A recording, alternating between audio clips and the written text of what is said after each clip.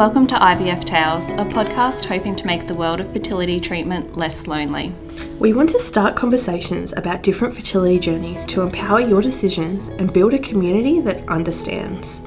Each week we will speak to someone whose journey to having a child has taken a little bit more than a few vodka cruises. We are your hosts, Tiffany and Amy.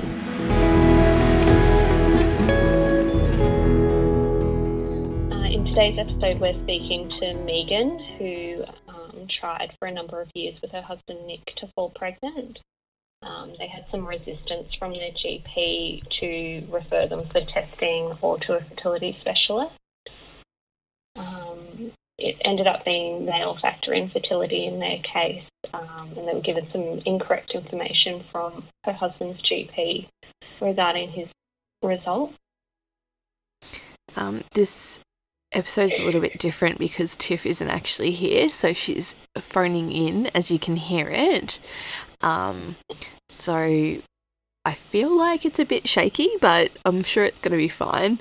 And so Megan also talks about her suffering from what is it again, Tiff? Ovarian hyperstimulation syndrome. And her husband also needed a sperm biopsy to retrieve enough good sperm to fertilise her eggs. And she also talks about her miscarriage, hey? Yeah, and then her successful pregnancy as well. Mm-hmm. Her story is really interesting too because she was working in childcare and, you know, she talks about how that sort of felt working in childcare while going through fertility treatment. Yeah, which I thought was an interesting perspective and something I've sort of wondered about in the past as well. Mm-hmm. Yeah. Also, what else does she talk about? She talks about, there was another point as well. How IVF impacted, you know, her pregnancy and postpartum periods as well. So we do talk quite a bit about that. So if you're feeling a little bit sensitive this week about pregnancy or anything like that, maybe today's episode isn't for you, just to be pre-warned. But yeah, overall a really interesting podcast. What would you say that, Tiff? Yeah, I really enjoyed our chat with Megan. Yeah, she's really lovely. Awesome. Well, we hope you enjoyed today's episode. Thanks for joining us today on IVF Tales, Megan. No worries. All right. Do you want to just give us a quick rundown about who you are, where you're located, and who's in your family? Yep, so I'm located in Melbourne and I am married to Nick and we have a 10-month-old, a daughter, her name is Serenity. And yeah, basically I was working in childcare and retail before being a mum and now I'm just enjoying being a mum. That's nice. Bit of a change of pace, isn't it, from working and then being a mum? Absolutely. It's a huge adjustment, but it's something we always spoke about and had planned that I'm fortunate enough to be able to stay home. Oh, that's good.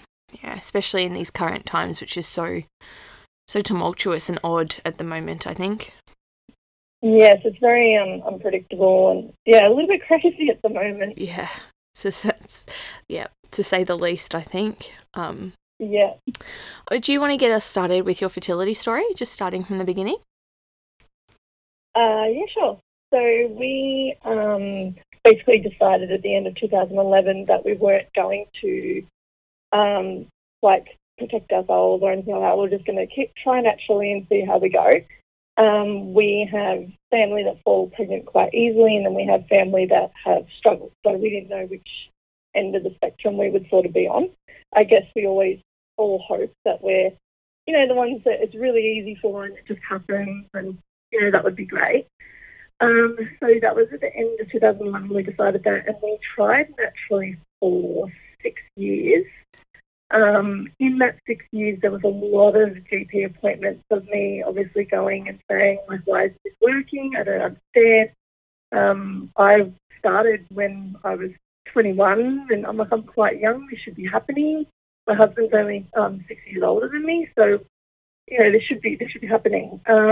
But they basically just kept saying to us that just to allow time, you're young, it'll happen when it happens. Just that sort of same old that I hear from a lot of people. Just it'll happen, just relax. So yeah, they sort of fobbed it off to a degree. And I probably went back 2 or 3 times to the original GP and just asked, is there anything else we can do testing-wise? I didn't know a lot about what they could sort of look for, but I'm like, I knew, could I at least get an ultrasound to see everything was okay? Could I get blood tests done? And they pushed it off until finally I basically went in there and I didn't ask. I sort of told them that this is what I want done. I want an ultrasound done and I want bloods done. And that was probably after 5 years or 4 years of just waiting for it to happen. So everything came back fine with me. Ultrasound was fine. They basically in the report said that everything was perfect. There's no reason why I shouldn't be falling pregnant. And my blood test levels, same thing. All minerals, vitamins came back all good. All your iron levels, all thyroid, everything came back fine. Hormone levels fine. And I'm like, well, this makes no sense. And I went to a different doctor when I got the results because I just wanted a different lot of, like, a different perspective of what was going on. And so when I spoke to her, she said, well, if there's nothing on your side, maybe it's on your husband's side of things. So I had no idea. I'm like, well, what's involved there? Like, does he have to get blood done? I've got no idea. And they said he needs bigger samples. So then it took probably 8 to 10 months to talk him round to, please, can you go and do this? And, I know it's not great, but I need you to do this to see what we're working with. And he eventually went and did it. And I had to work the day he got his results back from the GP. So he went by himself and I said to him, look, just get a copy of the results because I want to start collecting all these results. So if we have to go further, we've got them all.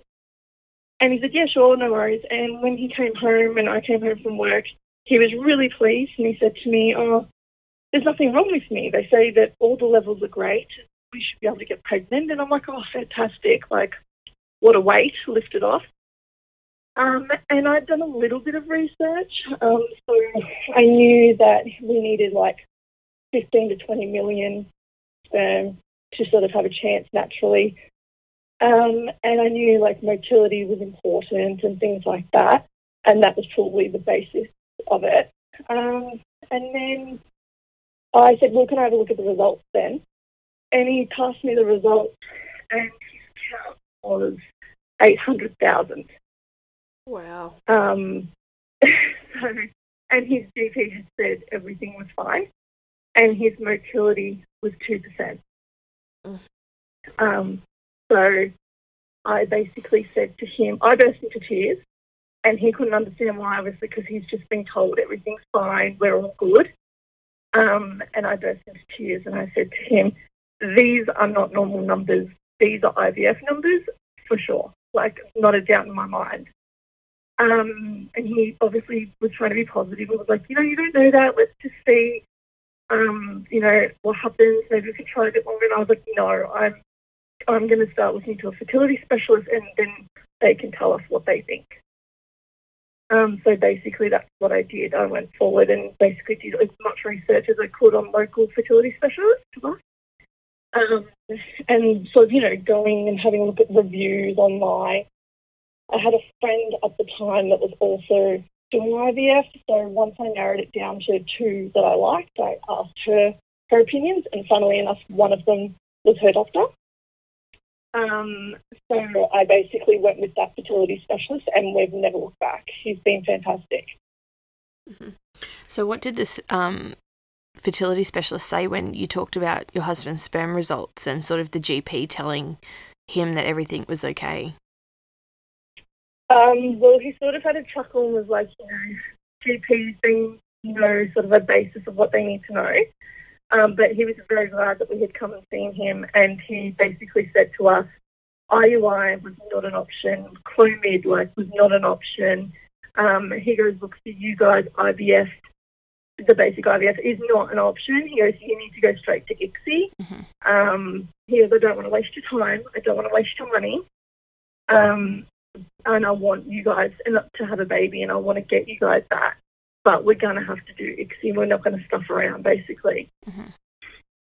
And how did you feel hearing that? Was that a bit of a relief to finally have an answer and to know that, you know, wasn't just you know, maybe, yeah, basically, how did you feel? It was a relief, because I was like, finally, like, we have answers. Like, it's now, by the time we saw him, it had been 7 years, or I think 6.5 or something. And I was like, we finally have answers after all these years of why it hasn't worked.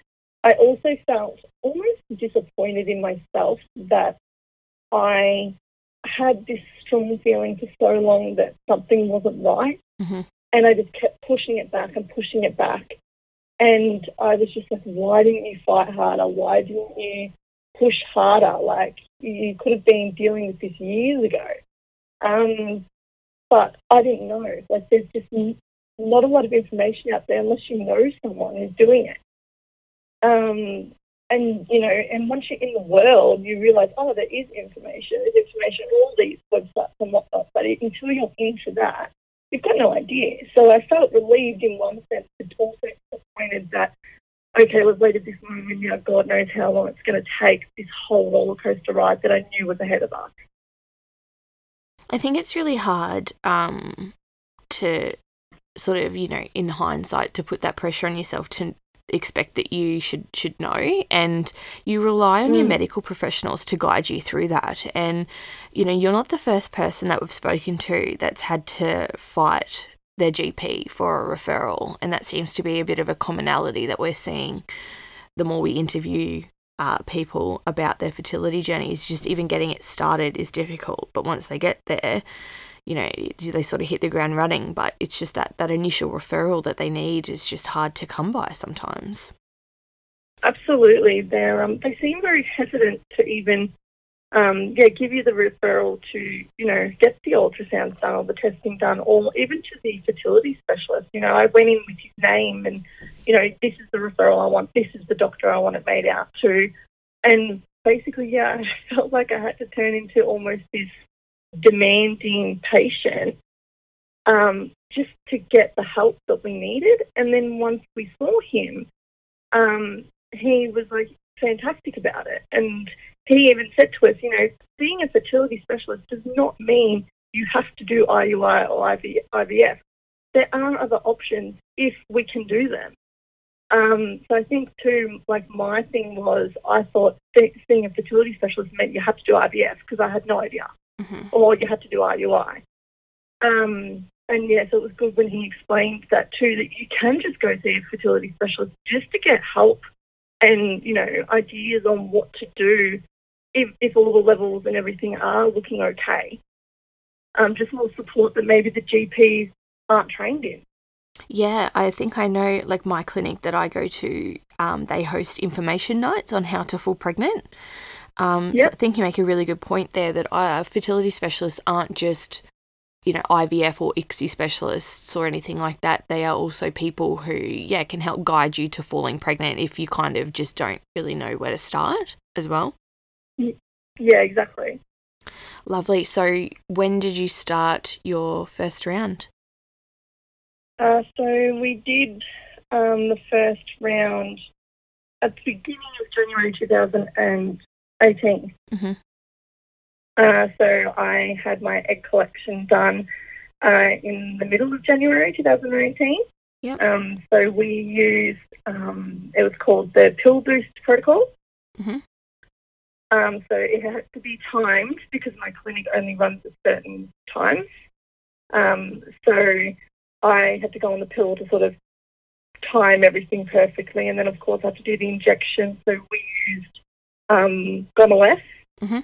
And he put me on a medium dose of that, because obviously they don't want to do too little and understimulate you, but they don't want to give you too much either and overstimulate you. So I was on Gomelef. I was on the Cinerel spray twice a day. And basically, yeah, we did the egg collection. My husband he couldn't give his sample in a cup. He had to go under and get a biopsy done because they were not confident that a sample would provide enough for them to pick through and fertilise the eggs they were going to get from me. So they wanted to get a biopsy, like a sample done, so then they could go through the tissue apparently where the sperm hide and basically go through there and find as many good ones as they could to fertilise my eggs. Okay, I think this is the first time we've actually heard this on the podcast, so that's really interesting. How did he feel about doing that?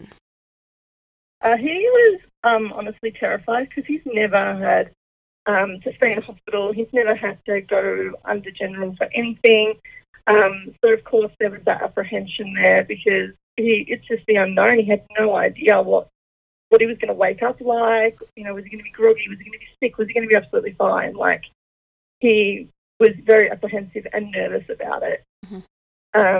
But afterwards, he just kept going on about how easy it was and didn't even feel like it was that long. And, he had a pretty good experience with it in the end. That's so good. So did he obviously went under at the same time that you did with your egg collection, or was he sort of able So they took him. Yep. So they took him first. Okay, yep. They took him first and they did what they had to do there, and basically they took him to recovery, and I got to see him when he was wheeled out of recovery, and we sort of had a quick chat while he was still high as a kite, which was interesting. You know, saying things like, let's make a baby, and things like that. So, they brought him out, and then basically I was taken in very soon after that, probably within 10 minutes of him coming out and speaking to me. They took me through to do my collection. And how did that go for you? So really good. I already knew from the scan previous, I had a lot of follicles. I had 26 on one side and 23 on the other. And how were you feeling physically? Like, were you quite bloated with that, or did you not really notice anything? The day of the trigger, so I did my trigger late on a Saturday night, and on the Saturday I was at my parents' place and I was very uncomfortable, but that was probably the only day I was very uncomfortable. And basically, I did that trigger shot, and then the collection was done on the Monday. So I was uncomfortable probably from the Saturday to the Monday when the collection was done. Okay. Yep. So basically, so you had, how many did you have on each side again? Sorry, Megan? It was like 26 on one side and 23 on the other. Okay, yeah. So you went under, and how many, did they actually collect that many eggs? No, so they collected 17. Okay, and what were the results from that? Were they all ready to be fertilised? Were they mature enough? How did they go? Yes, so all 17 were mature enough. They managed to find 17 good swimmers from my husband. So they injected all 17. And out of the 17, 7 fertilised. And then we had 4 to freeze because we ended up doing a freeze-all because they were worried about ovarian hyperstimulation. Yeah. Okay.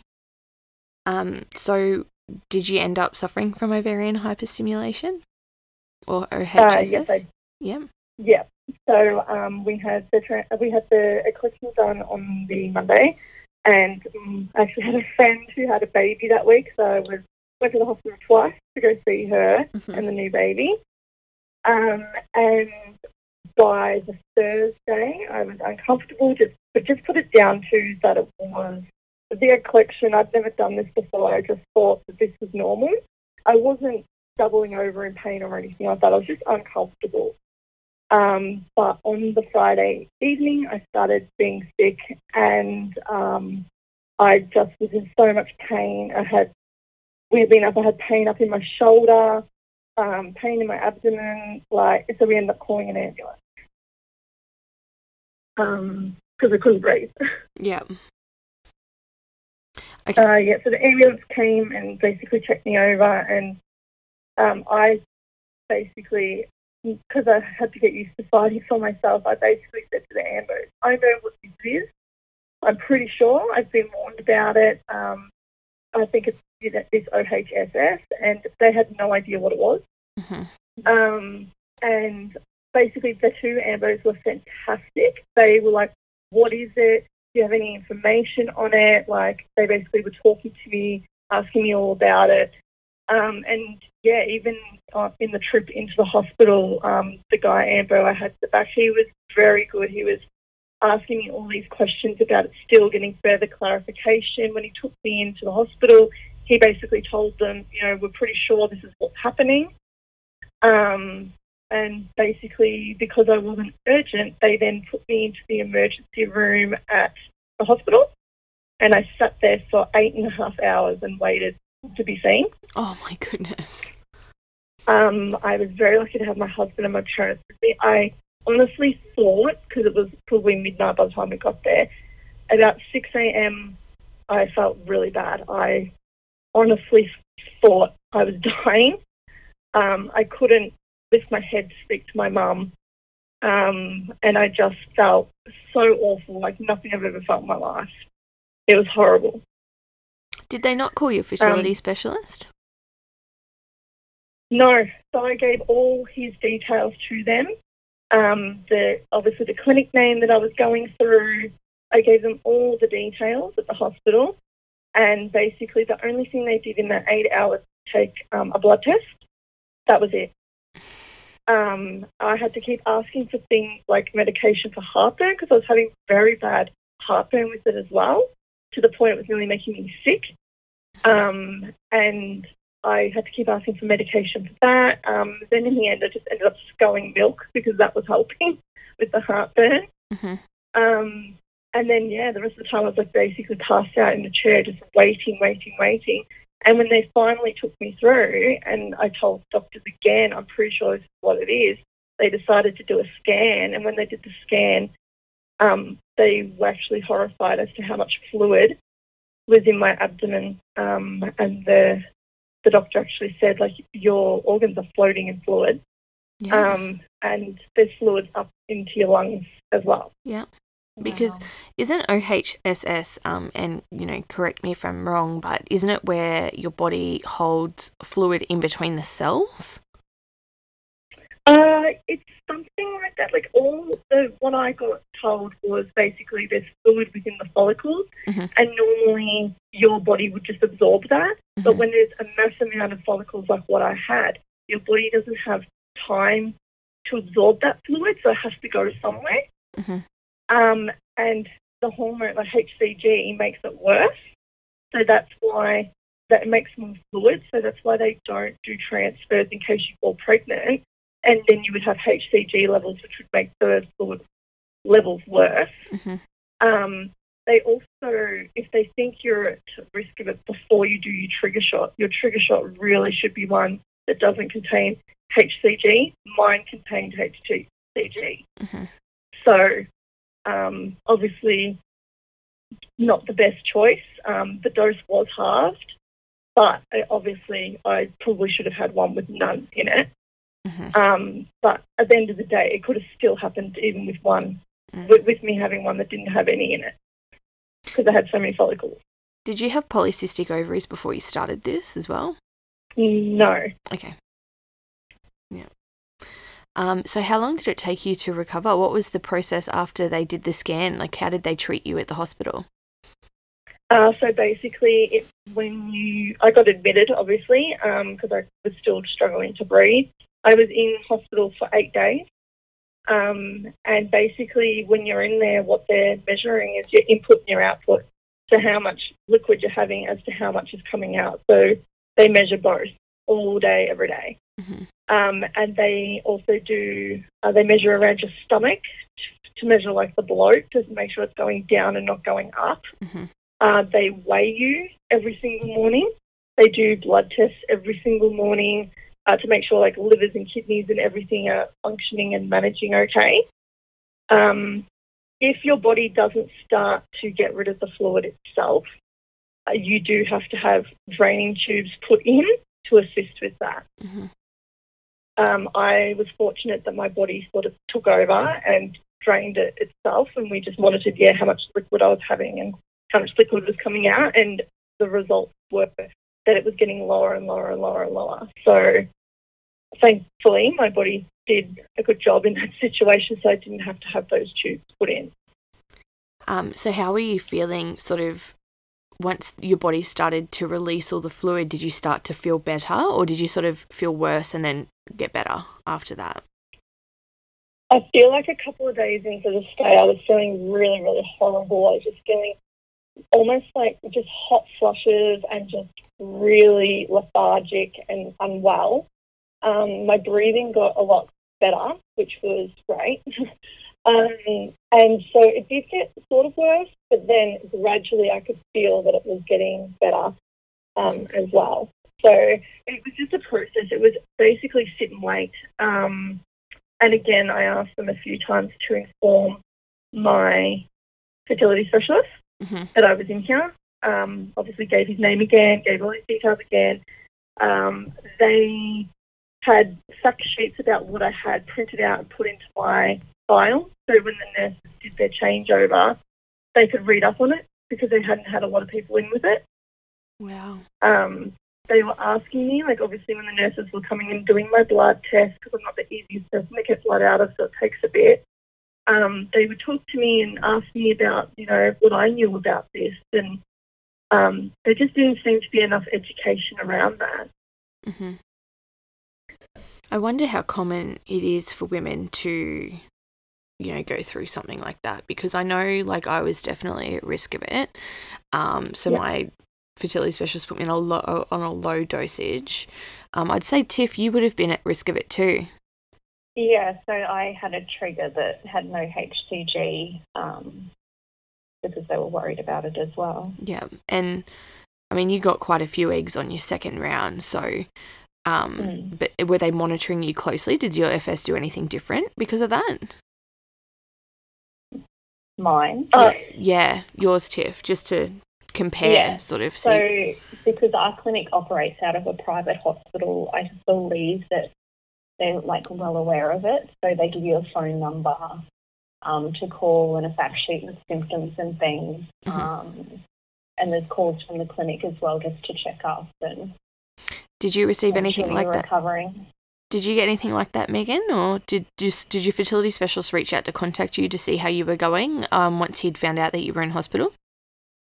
Well, my nurse called probably 3 days after I was admitted just to see how, emotionally I was going and stuff like that, because they didn't know, because no one had called them. And I was like, the hospital's handling it, so I didn't bother calling them. And when I spoke to her, I said, things aren't great. I'm in the hospital. I've got it, and told him. And the first thing she said was, does he know? Does your specialist know?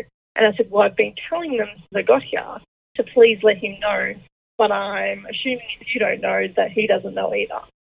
So she called him and told him.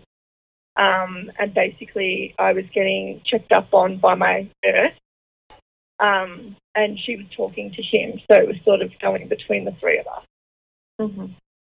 Wow, so there was sort of like a real lack of communication there between medical professionals as well. I feel like he should have been notified that one of his patients was in hospital.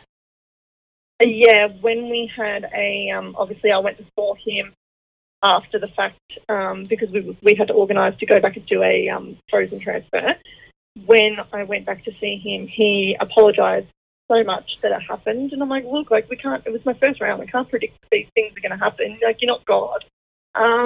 It's not your fault. Don't feel bad. You put me on a medium dose. Like, what were we to do, sort of thing. But he felt so bad, and he was not impressed that he wasn't notified by the hospital, and I had requested them to let him know several times. Yeah. Okay, so after you sort of, recovered from your OHSS and, you returned home, how long was it before you went back to see him again to start the process of a frozen transfer?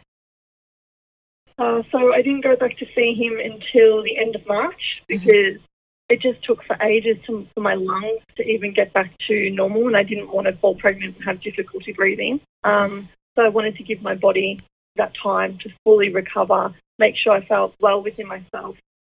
And also just the whole emotional side of things of, being admitted into hospital. I'm not someone that's been in hospital a lot. I've never had to ride an ambulance or go through an emergency department. All of that was very new to me. So emotionally, I had to deal with that. Physically, I had to get better. So we went and saw him, flew in the March, and we had our first frozen transfer done at the end of April. Yep. So was it a natural or medicated cycle that you were on? So again, medicated because it has to be time to fit into the clinic. So I had to go on progesterone and things like that. So what is it, cyanide gel and things like that. Yeah. Pessaries. Yeah. All that fun stuff. Proganova, which is lovely. Yeah. Yeah. Did you have any side effects of that medication at all? So Proganova gave me horrible headaches. Horrible headaches. The rest of the medication, I don't really feel like it did. I mean, there was always the lovely having to wear panty liners all the time and that normal stuff when you're dealing with that. But yeah, as the side effects, I really feel like it was just, those severe headaches from the Proganova. Yeah. So all your eggs made it to 5 days, was it? Or did they freeze them at 3 days or 6 days? What stage were these blasties at? So the embryos were frozen at 3 days. Okay. Yep. So you did your medication in the lead up to the transfer, and how were you guys feeling on the day of the transfer, considering this was your first one and sort of, you're getting closer to having, potentially being pregnant and having a baby? How did you guys feel? We were excited because obviously it's our first transfer. My parents, it's a bit of a drive, so my parents came with us. I'm very close to them for the drive, and we sort of made a day of it to try and distract a little bit as well. So afterwards we went and had lunch and things like that. But going there, because it's about 2 hours to get there, I was extremely nervous. I was imagining every worst case scenario, like I was going to be called somewhere on that 2 hour trip and told that, we've, defrosted them one at a time and they've, not made the thaw, or I've lost half of them, or don't bother coming anymore because I've lost them all, or whatever the case.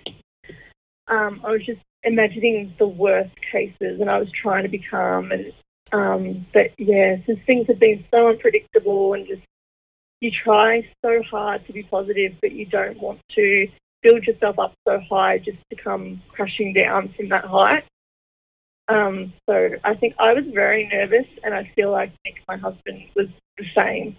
Just very nervous. My parents did a great job of just talking about normal things on the way there to try and distract us.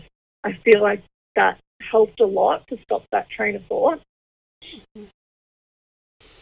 Yep. So you went in for the transfer, obviously, which is super romantic. We all love it.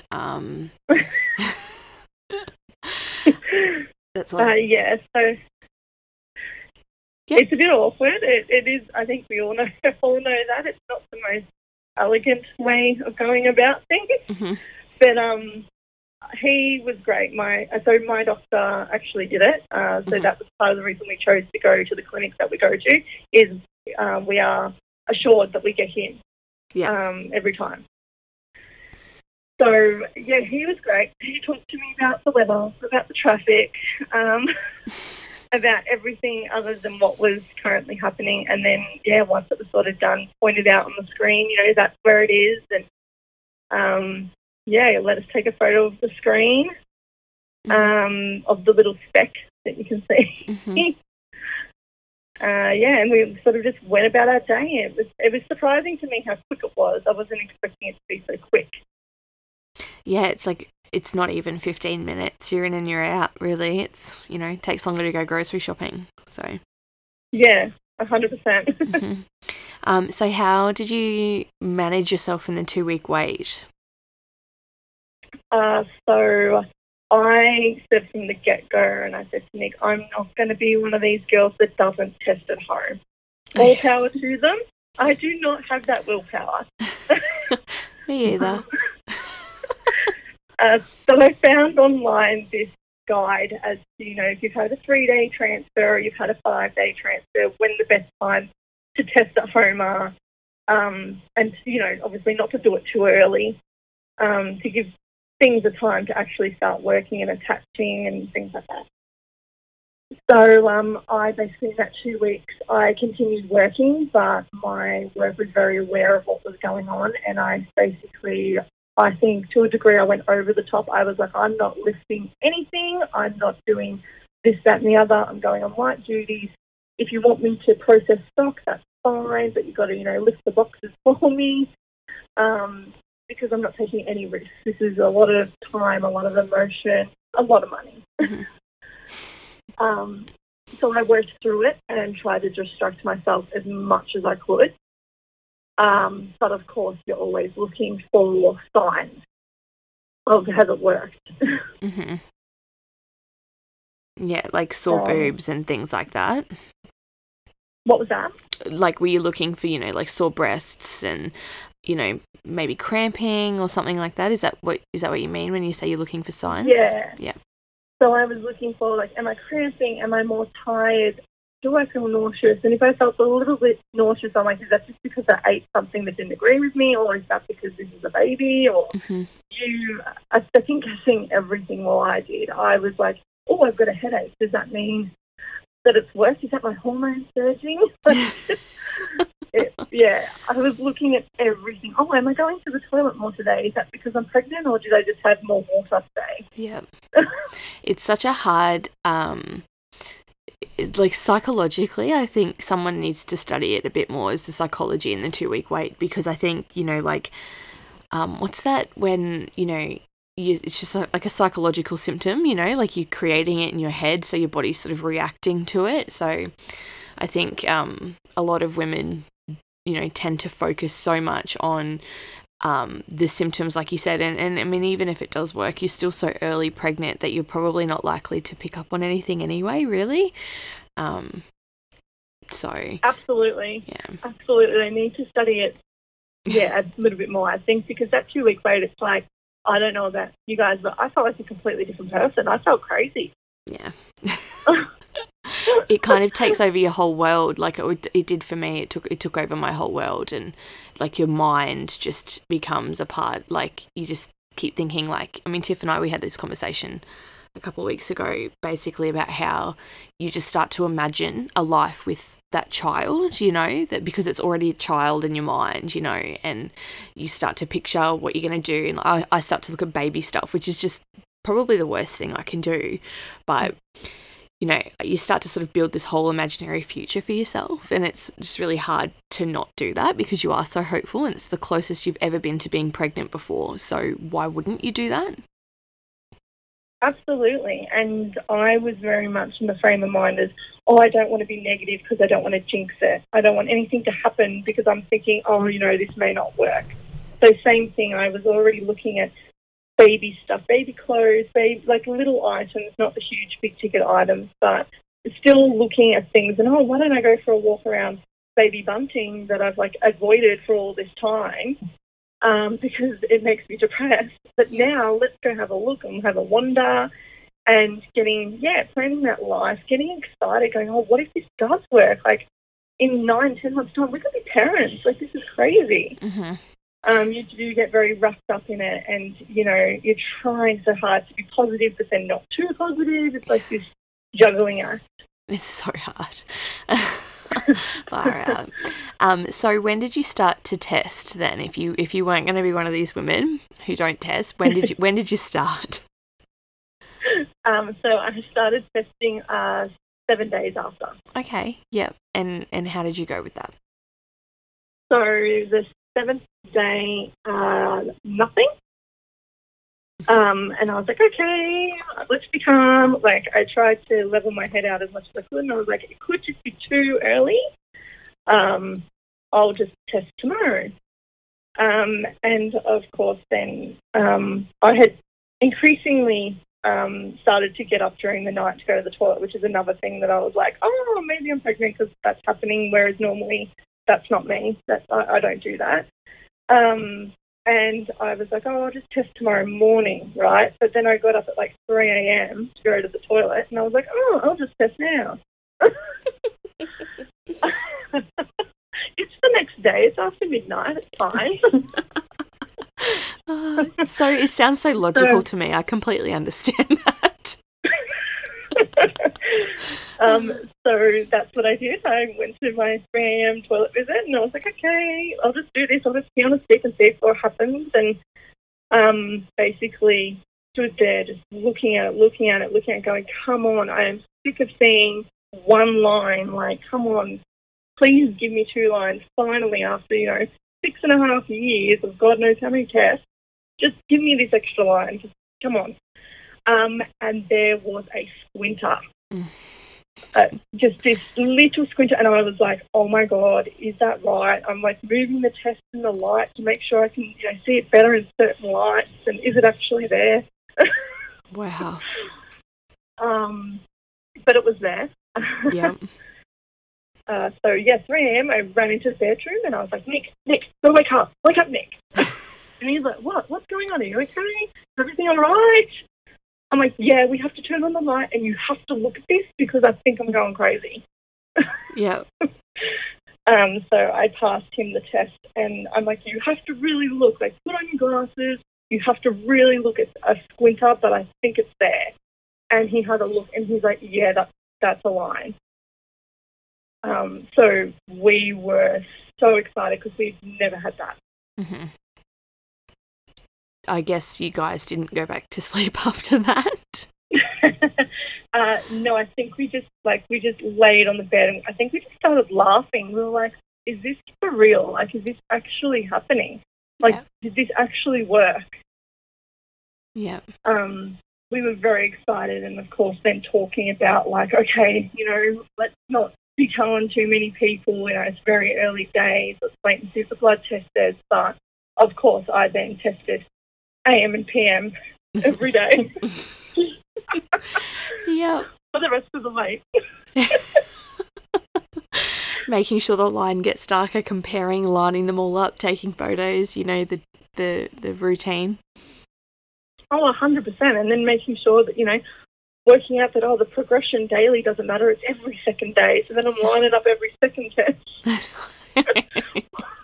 Oh, goodness me. Yeah. But the line was getting darker. Mm-hmm. And it was actually over the Mother's Day weekend.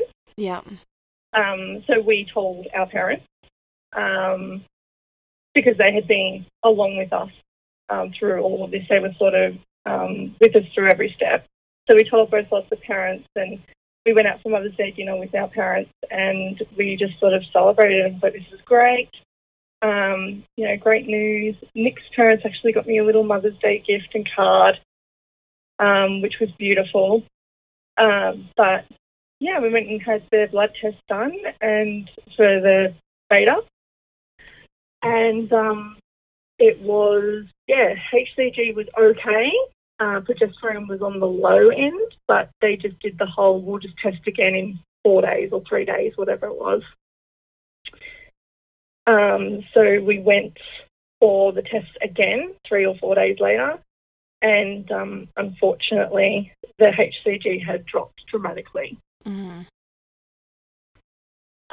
They basically said stop everything and prepare yourself basically for a miscarriage. Yep. How did you feel hearing that?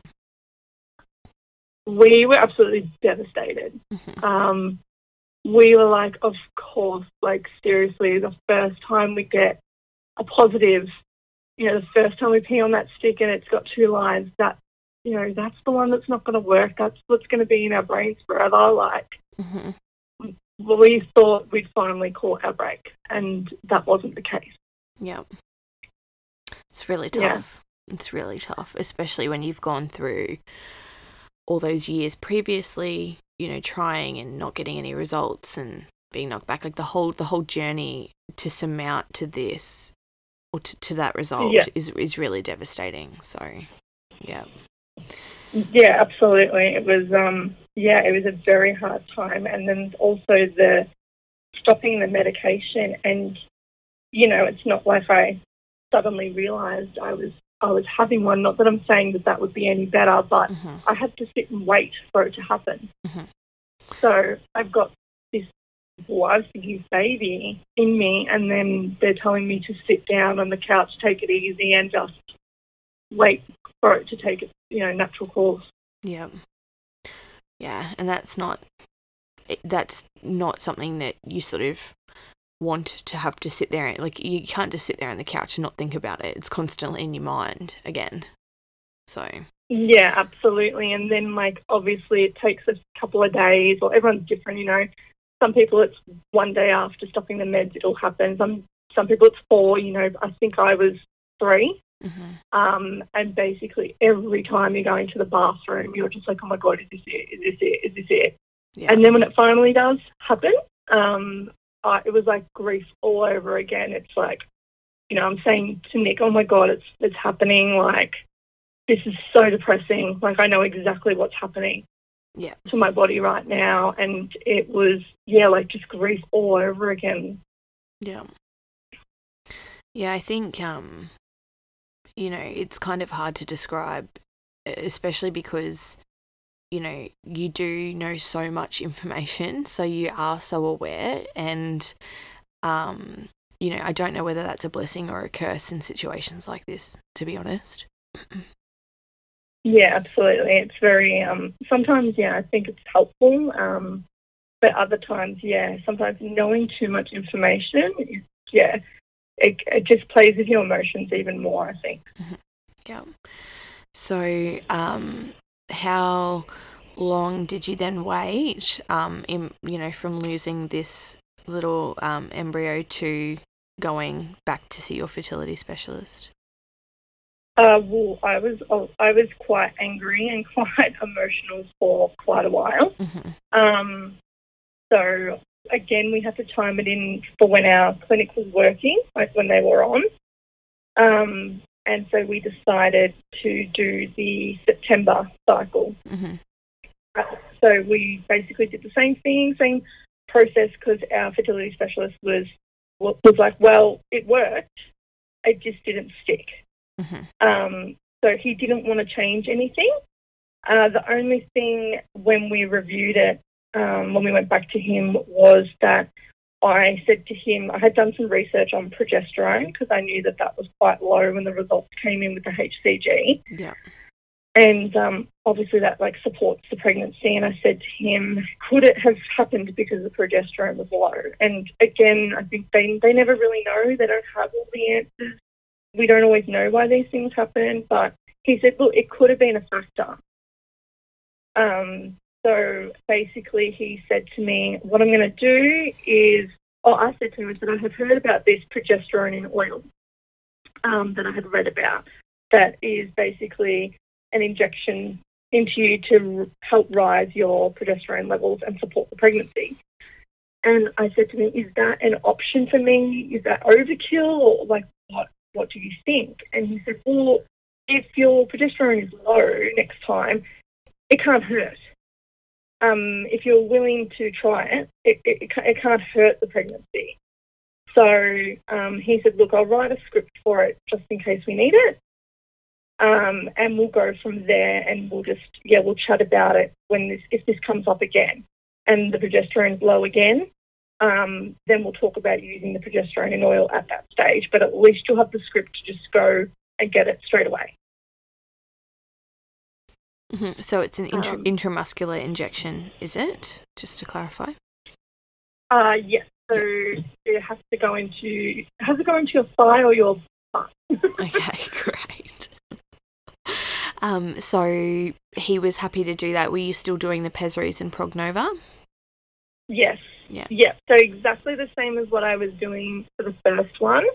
And basically just had this script as a backup if I fell pregnant and the progesterone was low, that this was a backup to boost more progesterone into me. Okay. So yeah, I had the transfer done on the 22nd of September in 2018. And going to that appointment again, I'm running through all the worst case scenarios of, our embryos aren't thawing properly and all those same scenarios. My parents came again, we did the whole once after again, and just, tried to distract us a little bit from it again. That 2-week wait was worse than the first one. Way worse, because I was sort of negative Nancy at that time, and I was like, oh, this isn't going to work. It didn't work last time, it's not going to work. And, Nick was great, and he was like, well, it did work last time. Like, we got positive, but it just didn't stick. Like, be positive, it'll happen. So he was great, but I just could not get my head out of that. Yeah, what? Then I'm going to get pregnant and then it's going to, not happen again? Like, I really didn't want to set myself up for that fall again. How were you finding the injections, the progesterone injections? Well, once we got through the 2-week wait and we got the beta done, my HCG was higher than our first little MB, but the progesterone was way, way, way lower than the first one. And so I freaked out. I was like, this is even lower than the first one. This is insane. Like, we've got to get onto this. So I called my nurse back, and I was like, I've got this script from him. Does he want me to go fill it? Because I don't think that level is great, considering that the first time, for the first embryo, the progesterone was low still, but it was better than now. Do you think I should fill this? And she goes, oh, so you've got the script. I said, yeah, I've got the script. And she's like, let me check with him and get back to you. So that's what she did. So she got off the phone when checked with him. Nick and I were already in the car heading to go get the script filled. Yeah. We were like, we're not taking any chances. He said it can't do any harm. We're going to head you out there. So you weren't... We were already on the way, and I got the call back saying, yeah, he said go and get it filled, go start doing it. Okay, so you weren't taking them initially until you got a positive beta. Is that right? That's correct. Okay, yeah. That's correct. So do you remember what your levels were by any chance, or? 174 HCG. And progesterone 18. Yeah, okay, that is really low, isn't it? It's supposed to be around 30, I would say, like depending on what time they're testing, obviously, in your cycle, but supposed to be quite high, like double that nearly. So yeah. Okay. And I think the first time when we lost the embryo, the first one, I think I was at 26 then. Yeah. So knowing that I had been 26 previously and lost it, and now I've got 18. Yeah. I lost my mind, to be honest. I was thinking, oh God, this is it again. So yeah, we went and got that filled, and basically I had to stay on that. The plan was once you start this, you stay on it for the first 13 to 14 weeks of the pregnancy until the placenta takes over. Wow, okay. Yeah. So how did you find those injections? So I was warned that it's quite a thick mixture and it can really hurt.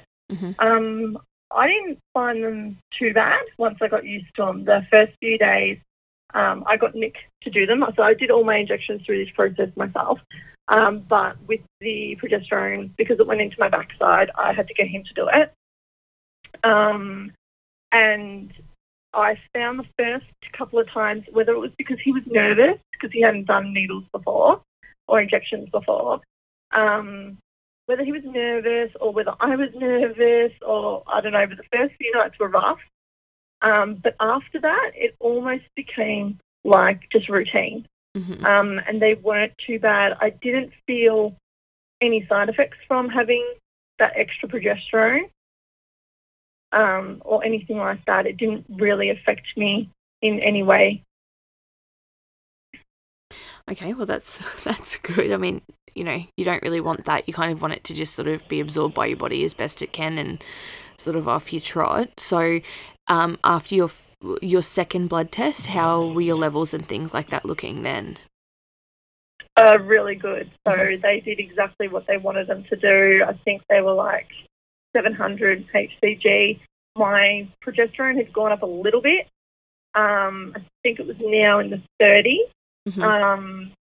But yeah, obviously, I had to stay on them. He said, you have to stay on these injections.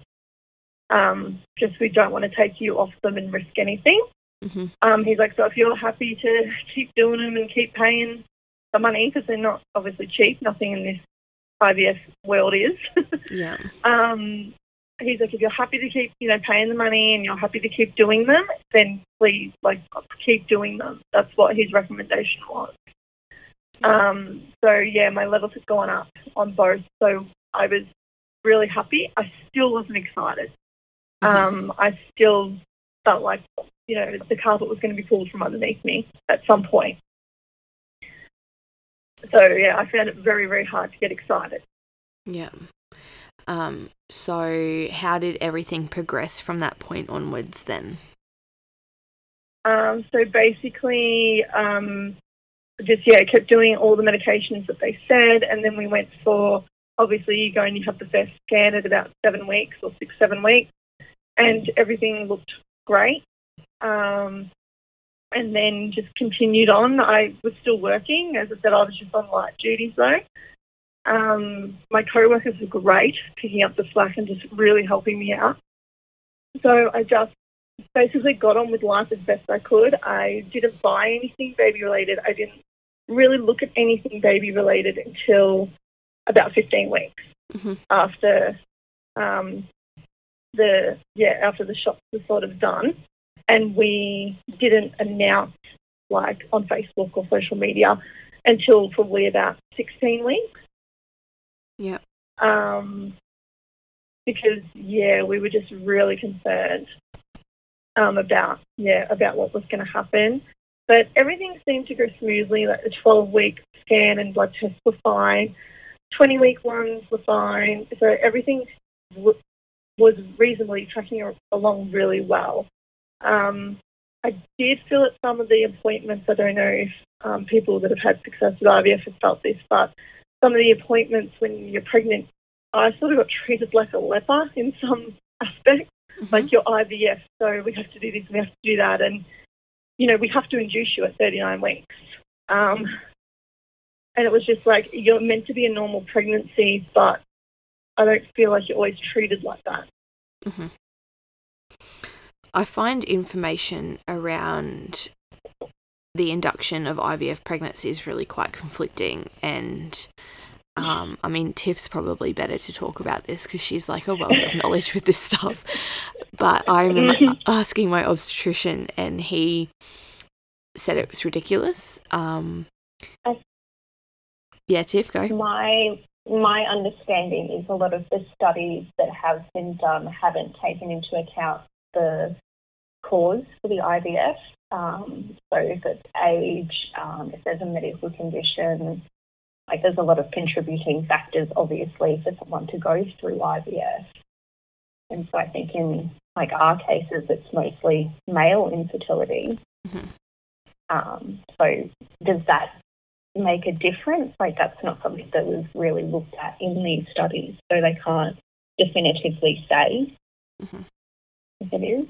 Yeah. Yeah, absolutely. So if it's male factor, then and the female body is sort of functioning correctly, or seems to be, then why does it really, once it's in there, why does it make a difference?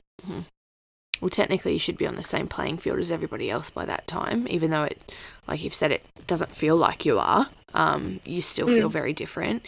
So, if you don't mind me asking, what model of care did you choose to go through for your pregnancy? So again, I didn't have a lot of knowledge about, the models of care. They explained it to me on the spot. And I was sort of like, well, they didn't see me, they saw me at risk and an at-risk pregnancy because my BMI was over what they like to see on paper, and I was IVF, so they had me down as at risk. And I was like, well, I'm happy just to see, do shared care between the GP and the obstetrician. So basically, between the midwives and the obstetrician. So that's basically what I did. I was doing like every second appointment with the obstetrician, and then the other one was the midwife. But half the time when you went to the obstetrician appointment, you'd see the midwives as well anyway. Yeah. So, you know, just to sort of, you know, I suppose just ask a very obvious question. I feel like you've kind of already answered it, but like, how do you feel like going through IVF treatment and fertility treatment changed or, you know, impacted your pregnancy and your approach to perinatal care? Well, I think it made me more aware. And again, I was researching everything. So everything they brought up that would be possible that may happen. So like the thing I was told personally was, we're not going to let you go past 39 weeks. We're going to induce you at 39 weeks because it's shown that in IVF pregnancies, the placenta doesn't manage well after that. And I was sort of like, really? So I did a lot of research into that. And again, like what Tiff said, the research that I did, it wasn't very good. They didn't take a lot of things into consideration. You know, my placenta had more support in that it had so much progesterone and stuff in my body, helping everything. Like, would that not put me in a better situation with the placenta? Or, do you know what I mean? Like, I was very conflicting and I was very confused reading all the research, but they were adamant they would not let me go past 39 weeks. So I guess going through the IVF process, it has made me, I guess, with everything, and with my care during the pregnancy, question everything, research everything. You know, if they brought up that something may happen, they brought up premature birth at one point, that was a possibility, because of, you know, your placenta might fail because you're IVF. And I'm just like, why? Like why? And other friends that had done IVF were not being told this. How did you feel with your like levels of anxiety and things like that while you were pregnant? Did you sort of, you know, any sort of niggles sort of set you off, or were you sort of, once you sort of hit the 20-week mark, were you a bit calmer? How did you feel? So yeah, that first initial 3 months, obviously we're all pretty nervous. So I was very nervous and very apprehensive, and but once I started to feel her move, I seemed to have a few weeks there where I was really calm in between getting past those first 3 months and her not moving, like she hadn't started feeling her yet. I had a few weeks there where I was really calm, but then the minute she started moving and I was aware of those movements, I was hyper aware of them.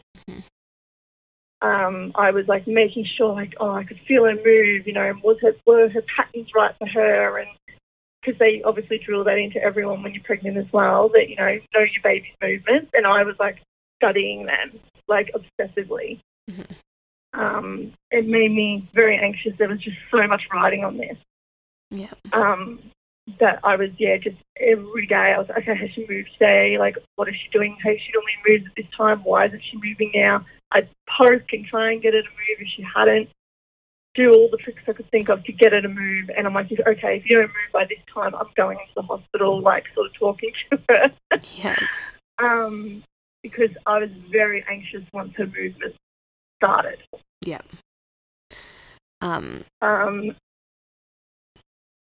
So how do you feel that IVF impacted your relationship? So like your, you know, intimate relationships and your friendships. I know you said on your questionnaire that, you know, the relationship with your parents has been amazing and they've been super supportive.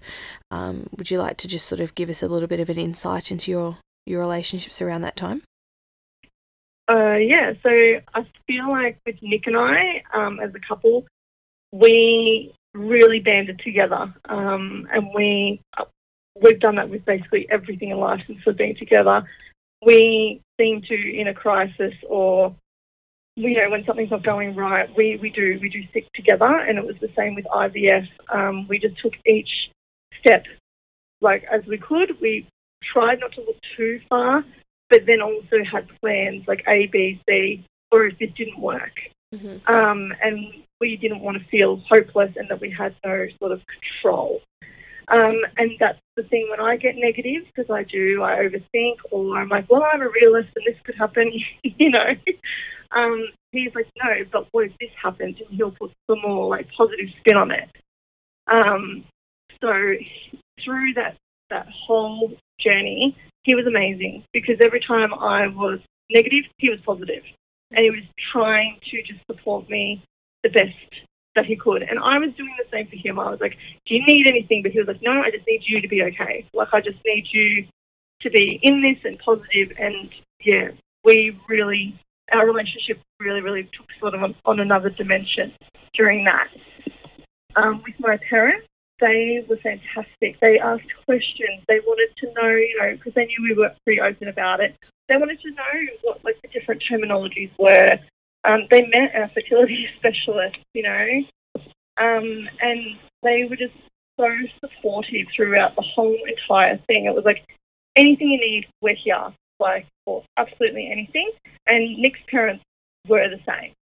They were very supportive and checking in and wanting to know all the steps sort of thing along the way. I feel like with friends, I didn't expect it to affect the friendships as much as it did. How did it impact your friendships? What was that say? How did it affect them, your friendships? So I had friends who had to go through the process, the IVF process, and I thought they would be so supportive.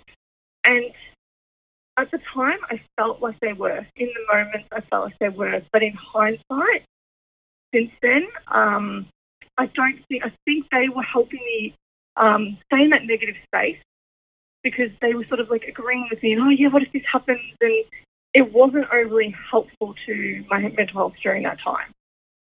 Because I was doubting myself enough. I was doubting the process enough that then to have these other people who are going through it as well, and you want to support each other, but then they're saying the same things. Yeah, what if that does happen? Or they're bringing in new fears. It wasn't overly helpful. And then the friends that hadn't gone through it or didn't have to go through the process, they didn't know what to say. And that was the biggest thing. They don't know what to say. They don't want to overstep and upset you. So, I actually lost a friendship for 10 months. We were very close, and I actually ended up losing that friendship because she didn't know what to say. She falls pregnant quite easily. And when I was going through all this, and obviously we know it takes over your life, she thought the best thing to do was to step back and not say anything at all. And then I took that as, you're not interested, you don't care. And that's the biggest thing. I think people don't know how to talk about it, react when someone they love is going through it. I'm friends with that girl again, and we've spoken about it, and it was very much that. She thought she was doing the right thing, giving me space to go into this IVF world and get my baby, to just do what you have to do to get what you wanted to be happy. She thought she was doing the right thing, and I just felt abandoned. And yeah, I think there needs to be a lot more education around that, and around supporting friends and family with how to support a loved one going through this. What's okay to say. And sometimes there's never the right thing to say. Sometimes a hug or just saying, I'm here, is all you need. But yeah, I really didn't expect it to affect the friendships that it did. So just building on that, what would you recommend for people to do or say to support someone going through fertility treatment then? Just let the person know that you're there. That basically you're there for anything, very much like what my parents did. We're here whenever you need us, sort of thing, and show interest. educate yourself a little bit. You don't have to go and know the ins and the outs or anything like that. Or if your friend is quite open about it, like I was, ask questions, show an interest. Then it's not such a taboo topic. And, you know, I felt like at times I was playing this game that no one around me else was playing, and I was on my own. And basically no one wanted to know about it. So I think just letting people know that you are there. Things like, you know, I got told by other friends, oh, you know, you're doing IVF, you'll definitely get a baby now. Like, that's not helpful. That doesn't always happen. And I think there needs to be education around that just because someone does IVF or IUI or whatever fertility treatment does not mean that they will get a baby at the end of it. It's sad, but it's reality. You can't say to someone, oh, you'll definitely get a baby now. So what would be some of the worst advice or comments that you've received throughout this journey? Just relax or get drunk, and that works. Stop trying so hard. Yeah. Go on a holiday. It seems to be you're thinking quite common. You're overthinking it. You're thinking about too much, so stop thinking about it. Yeah, thanks for that. Yeah. And the drunk thing, thanks. You know, we didn't already think of that. Yeah, or we hadn't already tried it at least a few times, you know. Yeah, exactly. Oh, man. Yeah, I don't feel like they are helpful comments at all. Telling someone to just relax or, you know, stop thinking about it, or and obviously the comparison comments like, oh, my sister's brother's friend, you know, tried for 15 years and then fell naturally. Yeah. It's like, that's not helpful either, because again, that is amazing, but it doesn't happen for everybody. No. I think people don't understand either when they say things like that, what might be the contributing factor for your infertility. And some aspects of infertility just make it impossible to fall pregnant naturally, and people don't understand that. So saying something like just relax, or, you know, get drunk and things like that, or don't think about it and what happened, is just really dismissive. And I think it kind of highlights, like you said, the lack of awareness around this, around infertility treatment in general, that people just, you know, can make really flippant comments like that and just not think about it. It's really confronting, I find. Yeah, absolutely. And yeah, it's that borderline of just they don't know what to say, and then on the other hand, they feel like they have to say something. You don't always have to have some big speech or thing you're going to say. You could just say, you know, that sounds like it sucks and I'm here for you. Yeah. Do you know what I mean? Like, I'm here if you need me. Like, it doesn't have to be some, you know, philosophical thing. Like, try this, do this, you know, take these herbs, take this. Like, it's, yeah. You know, even since I've had, you know, we've been lucky and worked for us, even since I've had our daughter, I've had comments such as, oh, well, you know, you're most fertile after you've been pregnant, so now you'll get a sibling easy. Yeah, just because I had a baby doesn't affect my husband's sperm. Yeah. Like, it doesn't work like that, guys. Yeah. And these are people that know, like, it's on the male side of things, so it's not to do with my body in our situation.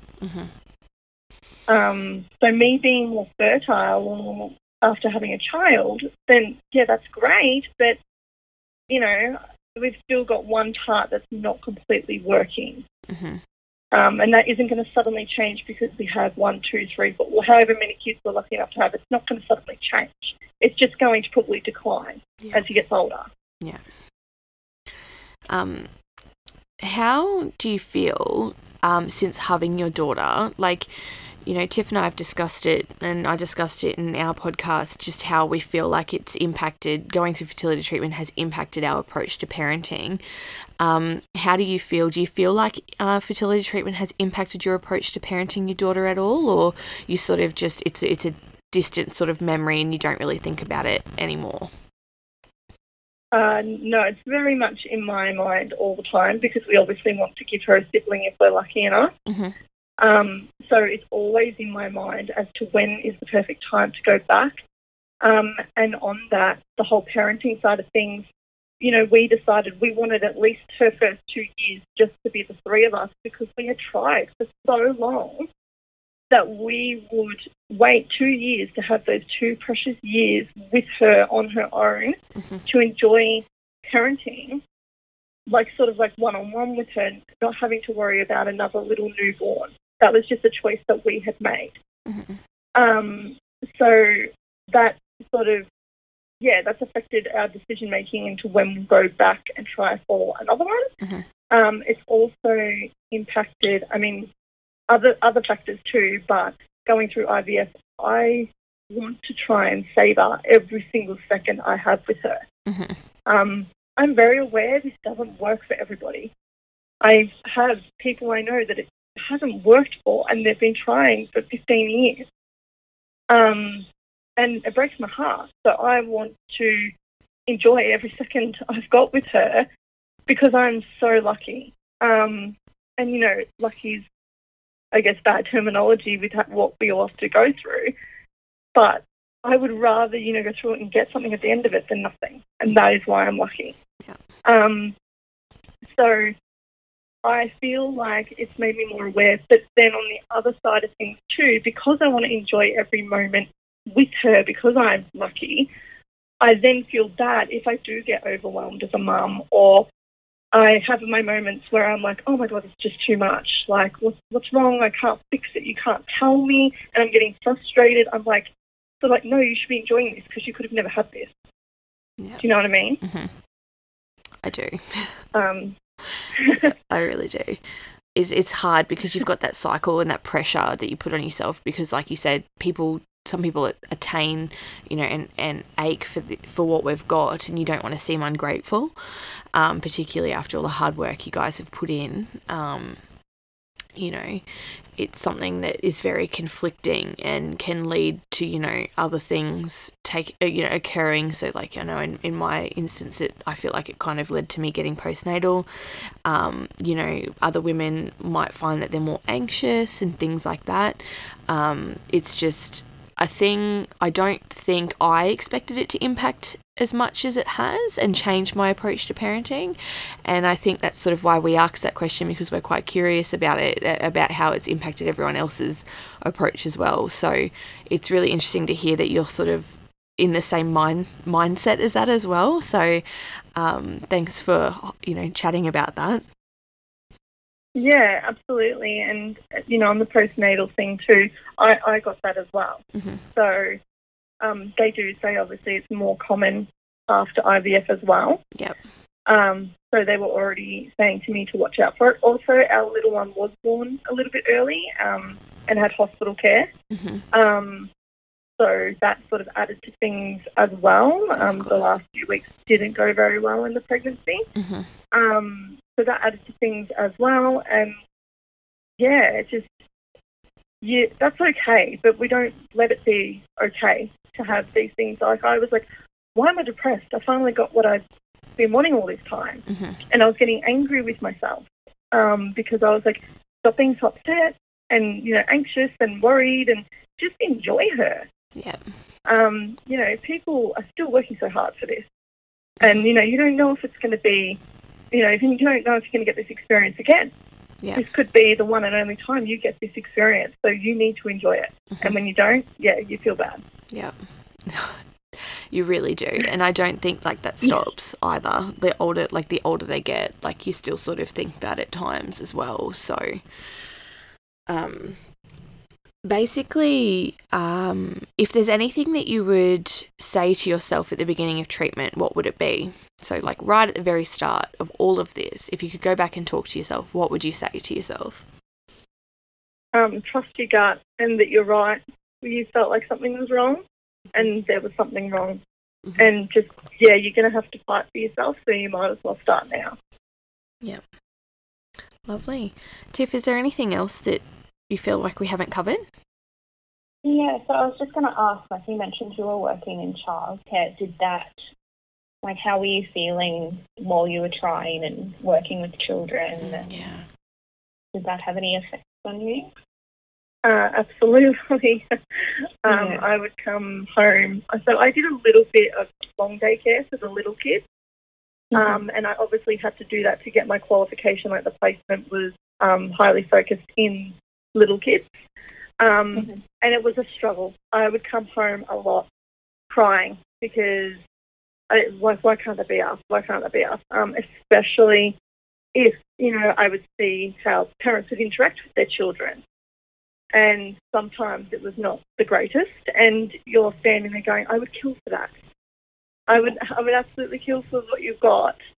And, kids would tell you stories, because then I ended up working in before and after school care. I moved out of the Littlies hoping that it would sort of help with my mental health a bit while we were sort of sorting things out if I wasn't around babies.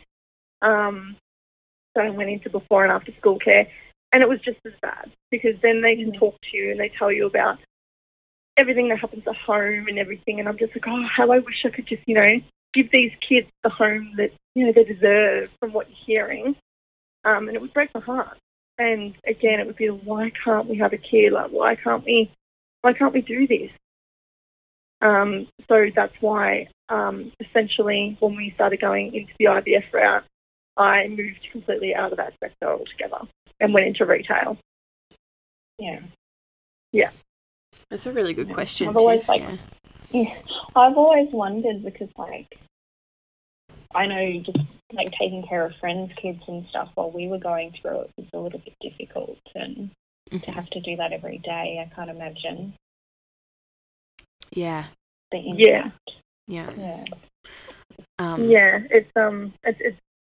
It's really hard, and anyone that is doing treatment or is even trying to actively fall pregnant and it's not working and they haven't even got to the whole fertility treatment side of things, it's hard. It is so hard, especially when it comes to that time of the month and you have to go to work and you have to hold the babies and hush the babies and rock them to sleep and feed them, and you feed them their bottles and just cuddle them and write about all the amazing things that they're doing or developing, for their parents. And the whole time you're just thinking, why can't this be me? Why can't these kids be mine? It's very, very, very hard, and then it makes it even harder to turn off. Thank you so much for joining us today, Megan. You're welcome. Thanks for having me.